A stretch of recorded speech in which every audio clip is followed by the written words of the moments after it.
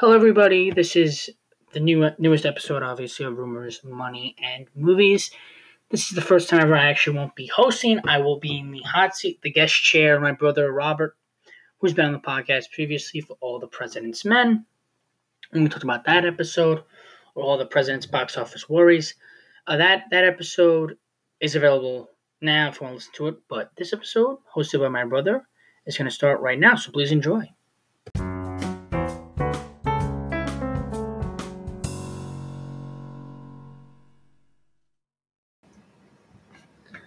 Hello, ladies and gentlemen. Welcome to Rumors, Money, and Movies. Today's a little different. Different host, same cast. I'm Robert, the brother of James, and I'm going to be hosting today's podcast with James as the quote-unquote guest host. Yeah, hi, everybody. This is going to be fun. I hope I'm one of the better guests because it is my show, but... Well, it's my show today. Yep, you're the boss. Sorry, sir.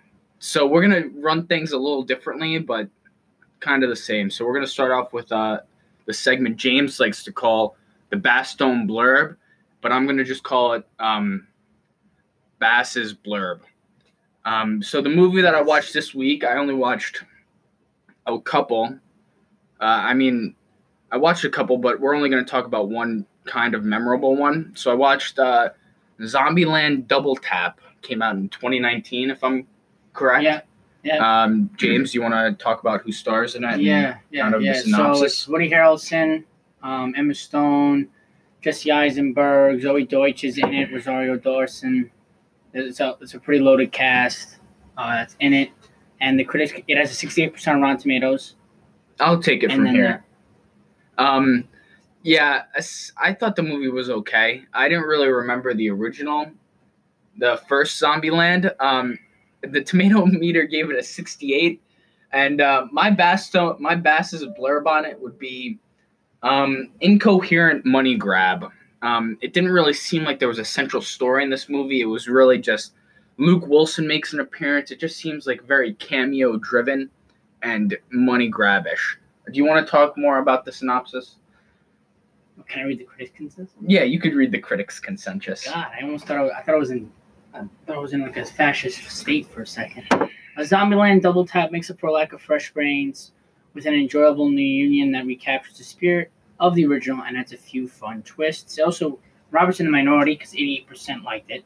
So 88% out of 11,000. I never said I didn't like it. I said it was an incoherent money grab. It didn't make that much money anyway, so you're just. It was okay. You're being mean. I'm being mean. Yeah, sure, I guess. Yeah, I thought it was okay. Nothing to write home about. I'm not really big into zombie movies. I watched my favorite zombie movie is the Brad Pitt one. World War Z. World War Z. That was a good one. Yeah. That's a good flick. Haven't seen it, so you're just. Yeah, I guess you should be the one doing the podcast. So that's it for your best one blurb? That's it for the Bass's blurb today. Oh, Bass's blurb. I'm sorry. Bass's blurb. I shouldn't interject. My bad. So the classic movie for this week, we watched The Good, the Bad, and the Ugly. We're going to talk about, released in 1966, or as the Italians call it, Il Buono. What did I say? Il Buono. Il Cattivo. Il Cattivo. And Il Brutto. El Brutto. I had it right the first time, and then I screwed it up. But this movie is directed by Sergio Leone, and stars Clint Eastwood as a character called Blondie. He's called a couple different names in this movie, but is there an actual given character name for him? I don't think so. He's called Blondie by and he's the good. Clint Eastwood, the good, Blondie. Then we have Eli Wallach, who's El Tuco, who plays the ugly, and then we have Lee Van Cleef, whose character's Angel Eyes and is the bad. So this movie had a budget of $1.2 million and made $25.1 million in the United States of America, but probably made more overseas as its initial release was in Italy and across Europe. So James, do you have any opening thoughts on the movie? Kind of kickstart the discussion. Well, it's definitely a longer movie. Maybe some accolades of some sort. This wasn't nominated for anything, which is fine. But that's why the Oscars are stupid. Yeah, I thought this movie might have been overlooked for its time because it definitely is considered a quote-unquote classic. I mean, it's a Western classic. It's the epitome of the Western genre. It's basically any Western made after this is compared to this movie. Mm-hmm. It's a quintessential Western. Is that do you have anything to add? No, I would just say that's a little. My only thing is that it's a little long for my liking. It is a long, but it's an epic. They don't make movies like it's kind of like The Irishman. It's an absolute epic. Well, The Irishman was 3.5 hours. People complained about that runtime. This movie ran at what, 258? 258, yeah, I think. 177. Yeah, 177 minutes. 2 hours, 57 minutes, something around those lines. But I thought it was phenomenal. And to quote my grandmother there, it was absolutely phenomenal. So some of the stuff that really makes this movie click is the score by Ennio Morricone. And everybody knows the Paisans over here. Everybody knows the classic bow now. Yeah. And then there's a couple other great songs. Modelo time. Yeah, the Modelo theme song. But it's kind of like anytime you see a desert and maybe what are those I have no idea. The things that go across. I have no idea what that is. Shit. I have no clue. But anyway, everyone knows. You get what I'm saying? But not really. Yeah, not a roadrunner, but that it's like a cactus thing. It's like a weed. Like the weed going across. The wind's a little blowing. There's sand. And you see a cowboy hat. That's the tune that comes to your mind, and it's really the perfect score for a Western movie, I think, and it really takes the movie above and beyond. Well, everybody who made it's Italian, so what did you expect? Yeah, they know what they're doing. Yeah, they make things that last.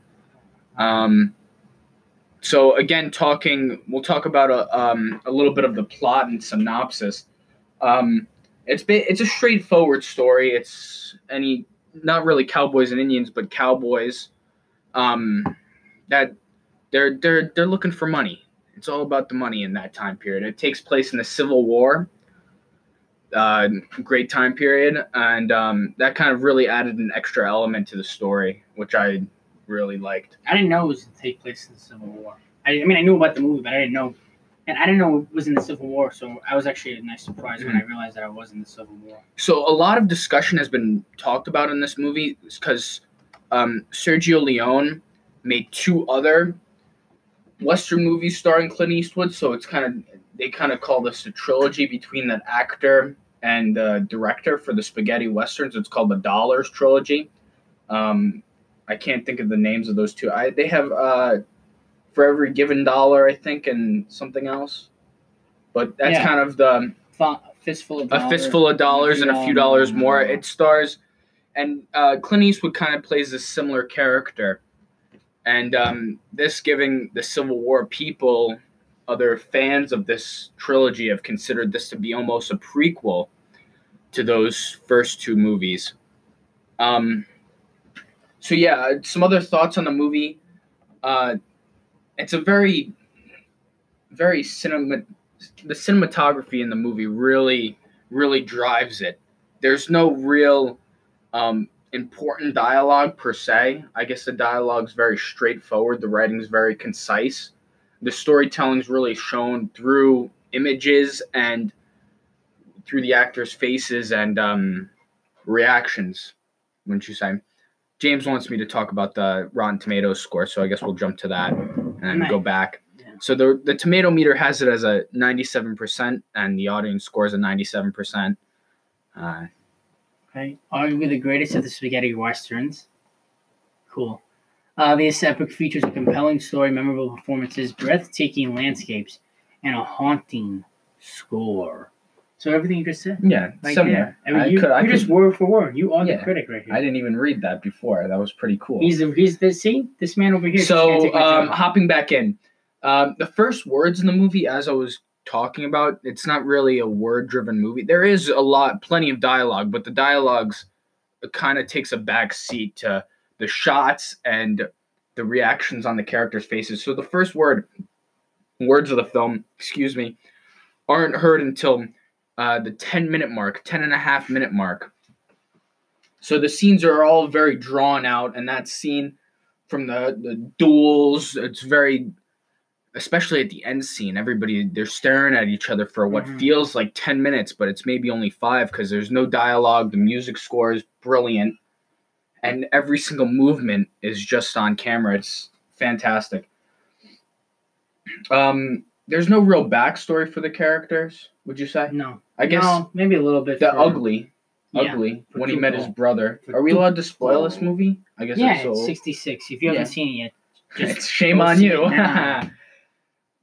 So, there's no real backstory. We don't really know a lot about these characters, I guess. Clint Eastwood's character is, I guess he's called the good, but he's not really. What he's doing in the beginning of the film can't really be considered good. No, he's scamming. He's scamming. He's like a scanning bounty hunter. Exactly. Because he's taking Tuco has like a price on his head, and then Clint Eastwood, the man with no name, hands him over to the police. Blondie, but take Blondie the money, puts him in, and then they take the money. But then right before he's gonna get hanged, Blondie shoots the rope, and then Tuco or the Ugly runs away on the horse. So they just go from town to town, and then the price goes up as he keeps on getting released or escaping. But then Clint Eastwood turns on Tuco, and that's the plot, really. Mm-hmm.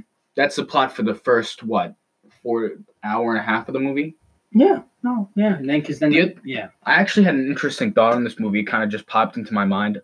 This film, it almost feels like. Not like a sitcom, but it feels like it could be a TV show, as each 30-minute segment focuses on a specific event or story. It's not. It is a full story once you get to the end. Once we get there, right. But getting there, remember the Civil War scenes. That felt like its own little. Yeah. And then both of them walking through the desert. The Clint Eastwood's character and El Tuco. Blondie and Tuco kind of swap off with putting each other through the desert and not giving each other water. Like one of them's on the horse. It starts off with Blondie on a horse taking El Tuco through the desert, really sunburning him, not giving him any water. And then the tables turn, and that's like about an hour of the movie. Yeah, that's just like that. Could be 2 episodes.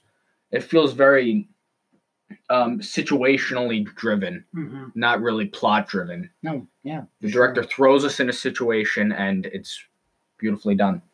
Do you have any thoughts on that? No, I agree with you a lot. I do like the narrative because obviously there's 3 main characters, but 2 of them are linked from the beginning, but only one of them. Like one of them's in the story, but you don't really know why he's in the story, and that's the bad. The person that we didn't understand talking about the Bad's first storyline with Bill Carson. We didn't really know. That was kind of a little bit more of the confusing part of the movie. Not really confusing, but we didn't know why he was really searching Bill Carson down. We were in the dark. Yeah, we were in the dark of what does this Bill Carson character have? What information does he have? And that's the turning point of the movie. That's where the second half of the movie really starts for me. When when Clint Eastwood, I keep on getting confused on what to call him. When Blondie and El Tuco find Bill Carson, and they get the information that that Angel Eyes is looking for, the Bad, and that kind of kickstarts their little triangle of plot pursuit. Yeah. Mm-hmm. Anything you want to add? You could drive the conversation here for a little bit. No, I like I gotta say again, I like the narrative, and also like how they use Bill Carson, or I don't know, it's Bill. Sorry, Ben. Shout out to Ben Carson though if he's listening. But for Bill Carson, I just thought it was interesting because obviously, the way they set it up is obviously, like Robert said, we have bad character, Angel Eyes is looking for him, but then when they find him in the desert when Tuco. He's called the Bad, but is he really even that bad? Yeah. 100%. I guess he beat that woman up. He beats people up. I don't know. Yeah.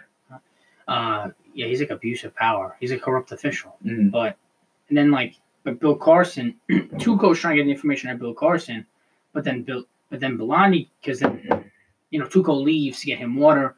Then Bill Carson tells Blondie the information. So now it's like Tuco knows where the cemetery is. Blondie exactly. knows the number. That's what I was trying to get to. Blondie knows the name on the cemetery, and Tuco as knows the the actual name of the cemetery. So it's kind of like everybody's withholding a little bit of information from each other. Because if you were to spill that information, these are bad people and they all have pistols, you're going to get a shot. You have no leverage. There's no leverage. Exactly. No leverage. But you teach this to kids trying to learn how to negotiate. Yes, it's great negotiation. And Blondie really holds all the cards. Especially at the end, I really liked the classic Mexican standoff. Everybody knows the office GIF. When everybody, they're all pointing guns at each other in a little triangle. That's the end scene. And that end scene, the whole ending of the film really feels like a coherent and concise ending. I mean, I really enjoyed the ending, probably my favorite. Yeah, well, like, it's actually called Mexican Standoff, but what's Mexican about it? Just a standoff. I mean, I say the same thing. I'm just saying, think about it. I don't know. I don't know the origins of the name Mexican Standoff. I think it's because, El Tuco. I don't know. But shout out to Mexico. Hopefully we get some listeners in Mexico for this episode. Mm-hmm. You're listening. New Mexico? Hey, new markets. But trying to expand. Yeah, going back to that end scene where they're just, I know I talked about this briefly before, but the focusing on their faces really captures the moment, because any slight movement it's shown. So there's a scene, I don't know if James remembers this, but Angel Eyes is inching his hand closer and closer to his gun, and then Blondie kind of just gives him a quick glance. So the shots on Angel Eyes' hand, and then we shoot to Blondie looking at Angel Eyes, and then he slowly moves his hand back away from his gun. And I just thought that was really, like, in today's movies, that scene could have been 2 minutes, but with this kind of filmmaking that's kind of going extinct, the ending was really drawn out, and that's just something that you can't do anymore in films. Yeah, I mean, it was the climax of the movie. It was 2 hours and 57 minutes, so it was taking its time for sure. I don't know. I mean, James didn't like that. I thought the way I looked at the movie was you could definitely have an intermission in there. As I said, it's kind of situational. Like, you can almost watch it like a TV show if you want to. You could find the stopping points where the scene's cut. You could definitely split this into a 2-nighter. Yeah, I don't really like watching movies like that, so I don't really, I wouldn't.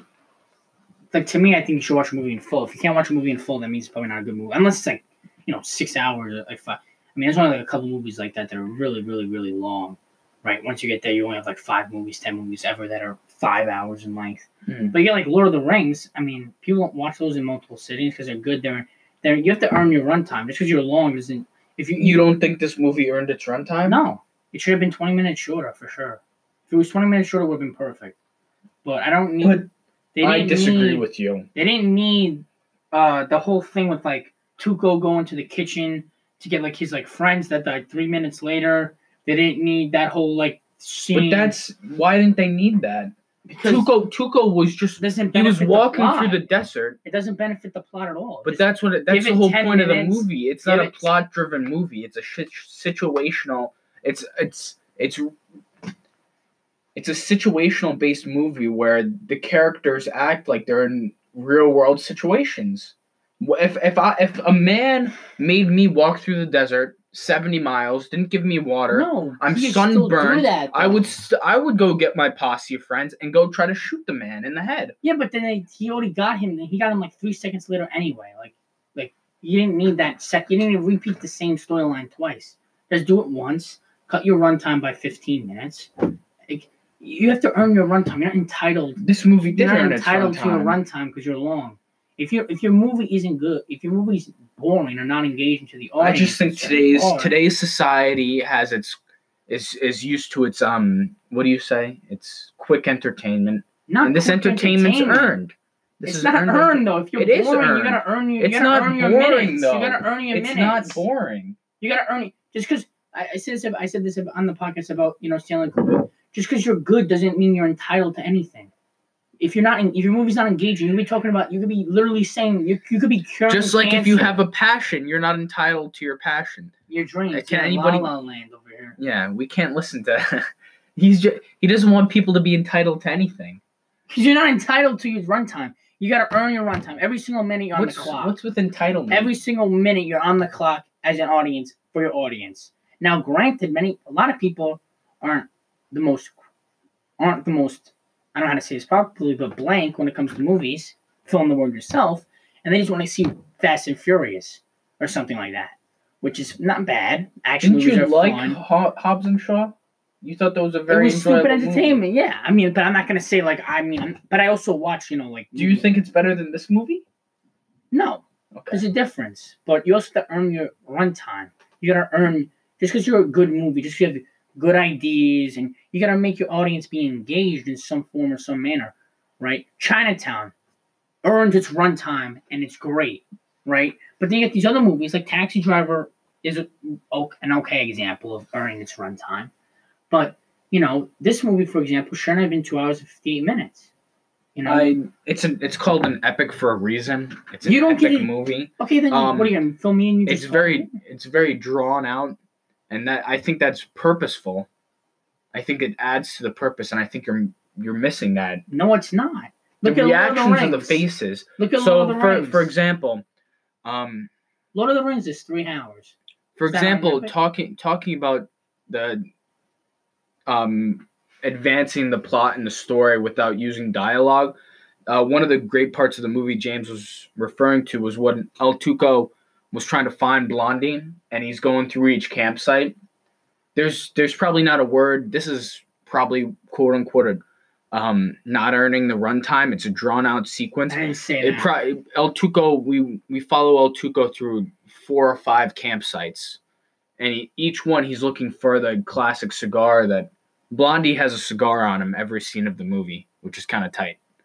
And he's looking for the cigars in the fire pits, and he finally finds one that has a little smoke on it. He can get a little through puffs on it, so he knows he's close.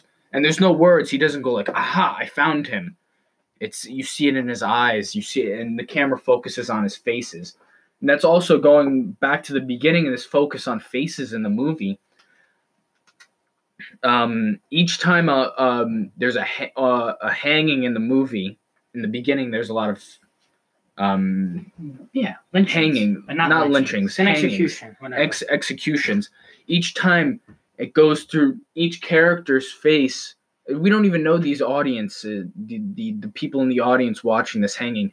They focus on the faces and each reaction. You have the old woman going, and everybody, the focus is on their reactions. So I think it's taking in the whole environment of the place, not just a few select characters. It's taken in the whole environment of the place, and that's where I think it really earns its runtime, and it's very earned.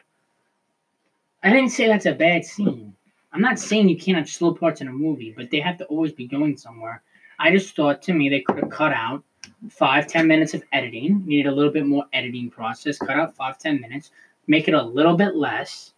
And then you have a really good movie. A really good, concise 2 hour and 35-minute movie. Mm-hmm. That's shorter, but to the point at all times.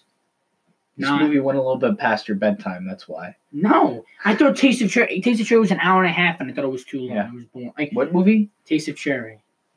You probably like it. You want to, I didn't see it. Doctor Strangelove was an hour and a half. And I wanted to kill myself. I mean, I didn't want it. I shouldn't have said that. I wanted to leave the room. Put it that way. You didn't like that movie? No, not at all. It's a very psychedelic movie. You should have been. Doctor Strangelove? Isn't psychedelic-ish? No, that's like Clockwork Orange. I mean, Oh. Kubrick's always on drugs. Oh, I thought Clockwork Orange, and yeah, I get those two confused. But also, Is there similar actors in that movie? I don't know. Clockwork Orange is. That's the one about the psychos. Yeah, I want to watch Okay. that though. I mean, I'm gonna watch it once to see how bad Stanley Kubrick is, but What's the hate with Stanley Kubrick? he's not good. He's one of He's the not best good. filmmakers. Of all Yeah. time. I could see. I'm making hot trash. I I'm could making actually hot see trash. I wanted to be on the 2001 show because I thought you guys did an atrocious job talking about that fantastic, It's a iconic movie. garbage movie. But I could actually see. I could see why you. I know you like this movie, but I could see why you don't like it because you don't like Stanley Kubrick. I could see a lot of similarities between Sergio Leone and Stanley Kubrick. No, Stanley Kubrick thinks he's good. But he's not. he just confused. How do you have any credibility? He convinced everyone that he's good when he's actually not good at all. His best movie, at least from what I've seen, granted I've only seen 3 of them, but his best movie that I've seen was by far Spartacus, which out of all his Wait, have you seen The Shining? No. That's Stanley Kubrick. I know, but out of all his filmography, there's one movie that's a classic Hollywood movie, Spartacus, and by far it's best because he had Kirk Douglas basically telling him chill. You look at his filmography; it's always like crazy, So he was A24 before A24. No, he wasn't. It's not even good. He's convinced people that it's garbage. He's convinced people garbage that does nothing. I really don't think no dialogue. Yes. No engagement of the audience. He doesn't engage you at all. But then he's like, everyone's like, oh, he doesn't do anything for your audience. He doesn't engage you. Doesn't throw you in. He makes boring films through and through, and he sells them as events. I think James is getting. It's not an event, Relax. Stanley. I think James is getting confused with boring and thought provoking. Not thought. Oh my god. I think there's a fine line between those two, and I think you're just missing the bigger picture of those films. No, movies now have become, and I said this last week. I'm not done talking about The Good, the Bad, and the Ugly. I know. Can we get back on track? Fine. You know what? If you want to know my thoughts about this, listen to the last episode. Or 2 episodes ago. One of those. You should have a Stanley Kubrick marathon podcast. I gave him another chance with Doctor Strangelove, and he just let me down. So I thought you would have liked that. Fool me once, shame on you. Me. What was Space Odyssey's tomato score? Like a 91. 91. But the 9% that didn't like it, feel like it's trash. Mm-hmm. We're all settled now. Yep. Sorry about that, guys. We went off the rails over there on Stanley Kubrick. Rest in peace, Stanley Kubrick. I'm not trying to defame him. We're throwing enough shade at a dead man. Well, but Bohemian Rhapsody had no problem doing that. How does it feel that Bohemian Rhapsody got nominated for more Oscars in this movie? Yikes. Again, this was an Italian-based movie, spaghetti western. I don't think the Oscars. Forza Azzurri. I don't think the Oscars were taking in the world movies as much back then. Well, also it was a spaghetti western. It was by a spaghetti that time, western. They were kind of done. That's kind of why this movie. I don't know if it really had a second life after its release because it did do pretty well at the box office when it came out. This was like the end of like the golden age of Hollywood. Yeah. Roman classics, right? These are epic movies that Robert is talking about. Like ran their course, and then obviously Hollywood changed with like Jaws and This was the end. It ran its course already. Same thing happened. I could see similarities between this movie and Jaws. I don't know. In terms of the score, in terms of iconic scores really driving home the movie, and being the quintessential movies for their genres. We can do Jaws. Yeah, we should do Jaws. I don't know. Wait. Oh, you can do Jaws. But whenever you make a shark movie, it's compared to Jaws. When you make a Western, it's compared to this movie. Well, I mean, what movie is good? What's another movie that's Jaws? Like, it's good. Like a disaster movie? Yeah, like there's Sharknado's garbage. So what's that one that came out a couple years ago? Meg. That's like another. That's Fast and Furious. Yeah, Jason Statham's in it, all that good stuff. It made a lot of money though. Getting back on track with the Good, the Bad, and the Ugly, we were talk about some. Actually, can I say one thing about Jaws? Sure. Predator is kind of like that. Yeah, Predator. Sure. That was a good movie. Those were good movies. Also, you know what I found out about Predator? I'm sorry. Last thing about this. Arnold Schwarzenegger was in Predator. I never knew that. I didn't either. I don't. It's crazy. I haven't seen those movies in a while. But yeah, we're talking about the themes for The Good, the Bad, and the Ugly. Some of the themes that I kind of noticed throughout the film was this theme of loneliness I guess. All the three main characters are all solo writers in a sense. And they're all kind of going throughout this journey alone until their stories interconnect. Even seen through El Tuco, there's a scene where he's again, going back to his backstory, he's the only character that really has somewhat of a backstory. For sure. We cut to a scene, his brother is actually a priest. Yeah. Now, and they're talking in the church. Did you notice that the priest, his native tongue's Italian? Did you notice the dubbing on that? No. Sorry. I guess he wasn't watching. The only thing I liked about that was actual characterization. Something Stanley Kubrick doesn't do. But, again, that backstory shows his brother they both went different paths. One of them's a bandit, one of them's a priest, and his brother informs him that his mother or father just died recently. Yeah. And the father died. The father died, and he asked for his son to be there, and El Tuco was off being a bandit. And they fought a little bit. Yeah, he punched a priest. He's going to hell. But then the priest apologized. Yeah, they both apologized to each other. Not really. Tuco didn't apologize. But again, with this theme of loneliness, like El Blondie's... It's not El Blondie. I'm just... El Blondie. Blondie is alone throughout the most of the movie, and him and El Tuco... He doesn't even have a name. Nobody really knows his real name. But again, we haven't seen the first two. I didn't know this was part of a trilogy. But the thing about that trilogy is people come back from, like... I don't know if it's actually... People just theorize, because Clint Eastwood's in all three and Sergio Leone's the director. I'm not sure if it's actually it's like one of those, trilogy, but it might be in the same quote unquote universe. Yeah, there's others that are like that. But yeah, this and what brings these characters together is obviously the money, but what they're going to do with it at the end.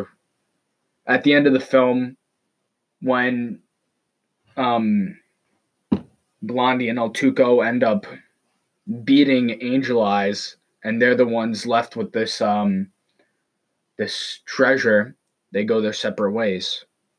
They were just together for this one mission, and then they're off. Well, Blondie tries to kill him.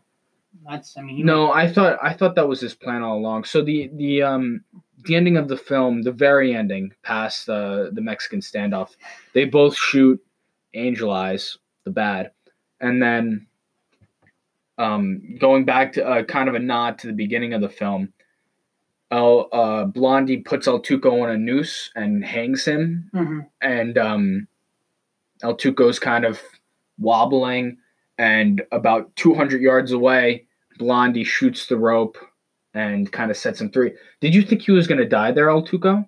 He could have. I thought he was going to. I was kind of surprised. What do you think the meaning behind that was? Tying him up in the noose to show that he won. Blondie to show that he won. Yeah, exactly. Also add a little bit more, intrigue. Yeah, it kind of rounded the film off. Yeah. Right. But he survived. So. They all survived. Well, no. Angel Eyes died. Angel Eyes died. But yeah, this theme of loneliness kind of goes throughout the whole film. I guess even with the Civil War aspect of the film, it shows the one scene with El Blondie and Tuco. They're trying to blow up the bridge. That was one of my favorite parts of the movie. That little segment. But the captain of that not crusade, but that unit. Yeah. He's an alcoholic. He's basically alone, even though he's got all these men around him. But he feels bad that he's just sending them off over the bridge to die each day. So it's kind of...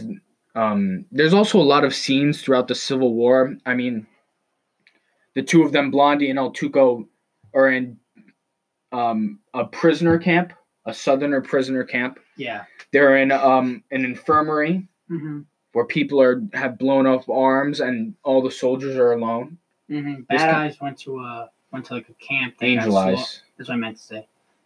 Went to a camp that like Confederates slaughtered all the people that lived there. And whenever they showed this stuff, the score got more serious. So it's actually smart. They were trying to show like world. It was actually a nice way to give the movie more meaning. Even though it's not a war movie, it did a good job capturing the Civil War. Yeah, it was 100 years after. Yeah, well, it was only 100 years after. That's something that's pretty crazy to think about. Well, only 100 years isn't a short time. But still, that's not that long. Yeah, you're right. It's not, I mean, comparatively, they still had, it was still quote unquote fresh. I guess. But yeah, I did all the Civil War aspects of the film were really good. And I liked it, yeah. It was just a nice additive angle to make the movie actually more interesting. Mm. Added some free narrative, some free action, Mm-hmm. and whatnot. So it was a nice little choice to make it longer. I just want to touch on the outfits on this movie too. All the characters, costume design, the costume designs. They were all fantastic. Blondie's he has that iconic look at the end of the film with his poncho and his hat, which I thought was tremendous, and his cigar. Tuco always had the little necklace thing. He always wore a little necklace, which was cool. The chain, maybe. And the Civil War costumes were really well done as well. It was a nice. I don't think costume design gets enough credit in films. Well, now no one really cares about it, which is the problem, because it's just like for the past 20 years, every single movie to win for costume design has either been like a classic, like a classical movie back exactly, or like a futuristic, mm-hmm. like sci-fi. So like nowadays, like current movies, they don't care. It's so like it's not really a part of but it is important. People, it is important. Establishes color palette, things like that.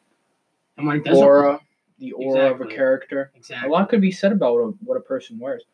Any closing thoughts on the movie? I think we kind of came full circle. I would say it's a classic, 100%. Even though it has less Oscar nominations than Suicide Squad, it's definitely a classic. Oscars or whatever don't really mean a lot. The fact that this movie didn't win an Oscar for its score is criminal. Yeah. It doesn't matter. I mean, we should find out what movie won score. I actually saw which I looked it up. I forgot now. I was looking at who won and whatnot, but I liked it. It was a good movie. I mean, definitely thought it was 100% a classic. I mean, I haven't seen a lot of spaghetti westerns, so I can't be like, oh, it's like the best one I've ever seen or not. But I liked it a lot. It was a long movie, but I mean, Clint Eastwood's in it, obviously Hollywood legend. So the other two actors, Eli Wallach is a good actor, and sure. Van Fleet, they were both great actors for their time. For sure. No, I think it's 110% a classic. And I liked it more than a lot of the other movies that I've seen. It wasn't my favorite movie, but I mean, out of the movies that I've seen part of this series that we've been doing, with like Taxi Driver and All the President's Men, which you were on that episode. Yeah, I thought it was way better than that movie. I don't know. I honestly thought All the President's Men was way more boring than this movie. Because people like different things. We have different styles. I like President's Men. It's like a different type of. You like Stanley Kubrick. That's your type of Hollywood, and I like Hobbs and Shaw. Okay, so that kind of closes the book on The Good, the Bad, and the Ugly. I would give it 9.2 coffee mugs out of 10. I don't know. I don't usually rate movies like that, but I definitely think it's a good. Definitely highly recommend it if you have time. You have the stomach. I mean, obviously you could press pause. No one's gonna kill you for it, but I'm saying I think a good way to break this movie up if you don't have 3 hours to throw away. I mean, it is not throwing away.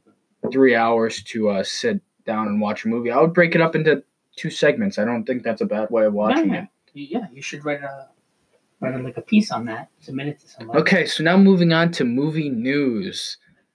James thought I should do this in the beginning. I thought it was best to save it for the end. I was just burning to talk about The Good, the Bad, and the Ugly. That's a good different way to change up the podcast because obviously we have different types of to change up the order. The breaking news this week: Henry Cavill comes back as Superman. James, do you have anything to? I know you're big in the DCEU. Henry Cavill coming back. Yeah, this is big news. They were talking about Michael B. Jordan being Superman, right? That he's back. I'm so glad that he's back because I liked him as Superman. He wasn't the greatest, I mean, he had a tough. He is Superman. Yeah, no. He's because I like it for two reasons. Number one, he's a bigger star than he was before. Obviously, when he got it. I mean, now because he was in Mission. He's in Mission Impossible, Man from U.N.C.L.E. That was Man from U.N.C.L.E. was released the same year as Man of Steel, I thought. Yeah, something like that. But definitely, he's a bigger star now. He's also in The Witcher. I should have said that too. Yeah, Witcher. That I didn't, but I haven't seen that. But very popular. It was popular. So very popular. Anyway, he's a big star. He's a bigger star now, and they said they're gonna use him. So what were the movies? Is he gonna get another solo? No, yeah. So what's happening is Superman appeared. The character appeared in Shazam, but he had no face. So, but now he's gonna be like the Hulk of the DCEU. So he's gonna appear in Aquaman 2. That's like the idea. Shazam 2, which I think is really, really smart because I want another solo Superman because I thought the Man of Steel was one of the. It was a good way to kickstart the DCEU. No, definitely, it was a good movie. But the reason why I think it's a good idea is because general opinion is, oh my God, Superman's garbage. Screw DC, whatever. But if you bring him back in like not cameo roles, but in supporting roles, you'll naturally bring back the goodwill of the character. Yeah, because he can hang out with Shazam. But you don't think if Superman comes in that quote unquote Hulk character role, why doesn't just Superman's most powerful superhero of all time, Superman could just take care of it? Well, because like he's sort of in Justice League. He's not going to fight. It's probably not going to be. He's probably just going to show up and talk and do things like that. Which also, he should be portrayed. He's going to fight. He's going to fight. Well, Iron Man didn't fight really in Homecoming and things like that. I mean, you don't have. You show up. Yeah. You don't have to fight. Yeah. You can just talk. Which, by the way, just to make a quick point about this, Superman should be portrayed 100% the way he was portrayed in Justice League, because the reason why he needs the Justice League is he's so powerful. Needs to be. I mean, that's how he. How was he portrayed in Justice League compared to Batman v Superman, for example? Well, the way they portray his powers is he's unbeatable, but if you have kryptonite, then you can beat him, which is exactly the way the character should be portrayed. Contrary to like Captain Marvel. But wasn't his emotions kind of subdued when they brought him back? No. Well, he kind of was. They kind of did stuff. They kind of murked it up because obviously they had to fire Zack Snyder on the fly. Because Snyder Cut, we talked about that last week. But no, I mean, he's portrayed the way he should be. Like any powerful, if you're going to be a powerful character like Superman, you have to have kryptonite. So he has that. For example, like Captain Marvel doesn't have that, so it's stupid. Why is she so powerful? She has no kryptonite. Because then you just have characters that are unchecked in their power. They can't compete. But if you have kryptonite, then you could. That's the whole point of Lex Luthor. Lex Luthor has no. I mean, I don't need to explain comics to you. The symbolism's pretty straightforward. I'm excited for the Batman. It's definitely good. I like it. How do we think? Yeah, for sure. Batman's gonna be good. How do we 100%. Think Robert Pattinson and Flashpoint and Henry Cavill Superman are gonna get along? Are they gonna fight? No. Okay. It's gonna be Flashpoint. They'll probably have. They have so much. They ace up the whole. I thought about this in other episodes, but just to sort of say it again, through a 30-second. Flashpoint is a storyline in the comics where Flash goes back in time to try to change history, and by accident, it's going to be similar to what X-Men did. The X-Men. Exactly. But the whole timeline's convoluted. I actually watched Wolverine, the 2009 one. Wolverine Origin with that shitty Deadpool. Yeah, don't. Man, what an awful movie. Yeah, but they made up for it with Logan, so Logan was fantastic. But that movie, wow, awful. Yeah, no, I was not. Hey, Ryan Reynolds though eventually got his due. So yeah, good for him. What else is going on in the news? Well, hopeful movies. Did you ever talk about this? Tom Cruise is trying to shoot a movie in space, like actual space. No, I didn't know about that. You just told me that. I mean, that's insane gonna be wild if he tries to do that. First off, like the budget would be like stupid. Yeah, I think they're gonna get NASA involved. SpaceX. Why would you even shoot a like? What's the point of shooting a movie in space? Like, what could you possibly do? What's the point of not doing it? You're not gonna do space though. Like if you mess up, you die. Like you're dead. Like you're not. What do you can't do anything. Like. Like NASA, they already have that type of stuff. I don't know. Ooh, Awkwafina's in the news. Speaking of Awkwafina, I actually watched Crazy Rich Asians too. Yeah. Decent movie. Not I think it was bad. very good, yeah. It's definitely a nice movie. Decent bad. Wasn't bad. No, I definitely think that it's I liked it. So, we'll see what happens. This is definitely, obviously with no movie theaters out, one of our parts of the movie of the show have been greatly hindered because obviously there's no box office, rumors, money in movies, but hopefully also Tenet trailer came out. I have to say I think that movie's gonna be very good. Christopher Nolan directing. I don't know if you saw that trailer. You like him? Christopher Nolan? Yeah. Oh, 100%. You like Dunkirk? Yes. Just asking. Christopher Nolan's great. He's okay. Christopher Nolan's really, really, Okay. really good. Yeah, no, I like Christopher him. Nolan or Tarantino? Honestly, I don't think I've seen one Tarantino movie in full from start to finish. You haven't seen Once Upon a Time? Nope. I have to get on these. Oh, what a phenomenal I haven't movie. seen Tarantino. I don't think I'm gonna like him though. Django? Never seen it in full. I mean, he has Inglourious Bastards? Never seen it in full. I've never seen any of them in full. I know. It's bad. You should go on a little binge there because he's a great filmmaker. Of course. Anything else to touch on this week? I gotta get going. No. Okay, so say that right on the podcast. That's fine. No, it's fine. I'm okay. Thank you for having me on. I just want to say thank you for having me on, even though it's my show. I appreciate it. This was fun. I don't know. And we might to try this again if people like it and people have. I think this is gonna blow up. Well, I mean, you want to come on, obviously. No, I'm kidding. But maybe other people would come on if obviously they're up for it and whatnot. So I just want to say, thanks for listening. It's your show. Thank you, James, for giving me this opportunity. I had a lot of fun. The Good, the Bad, and the Ugly was a phenomenal movie.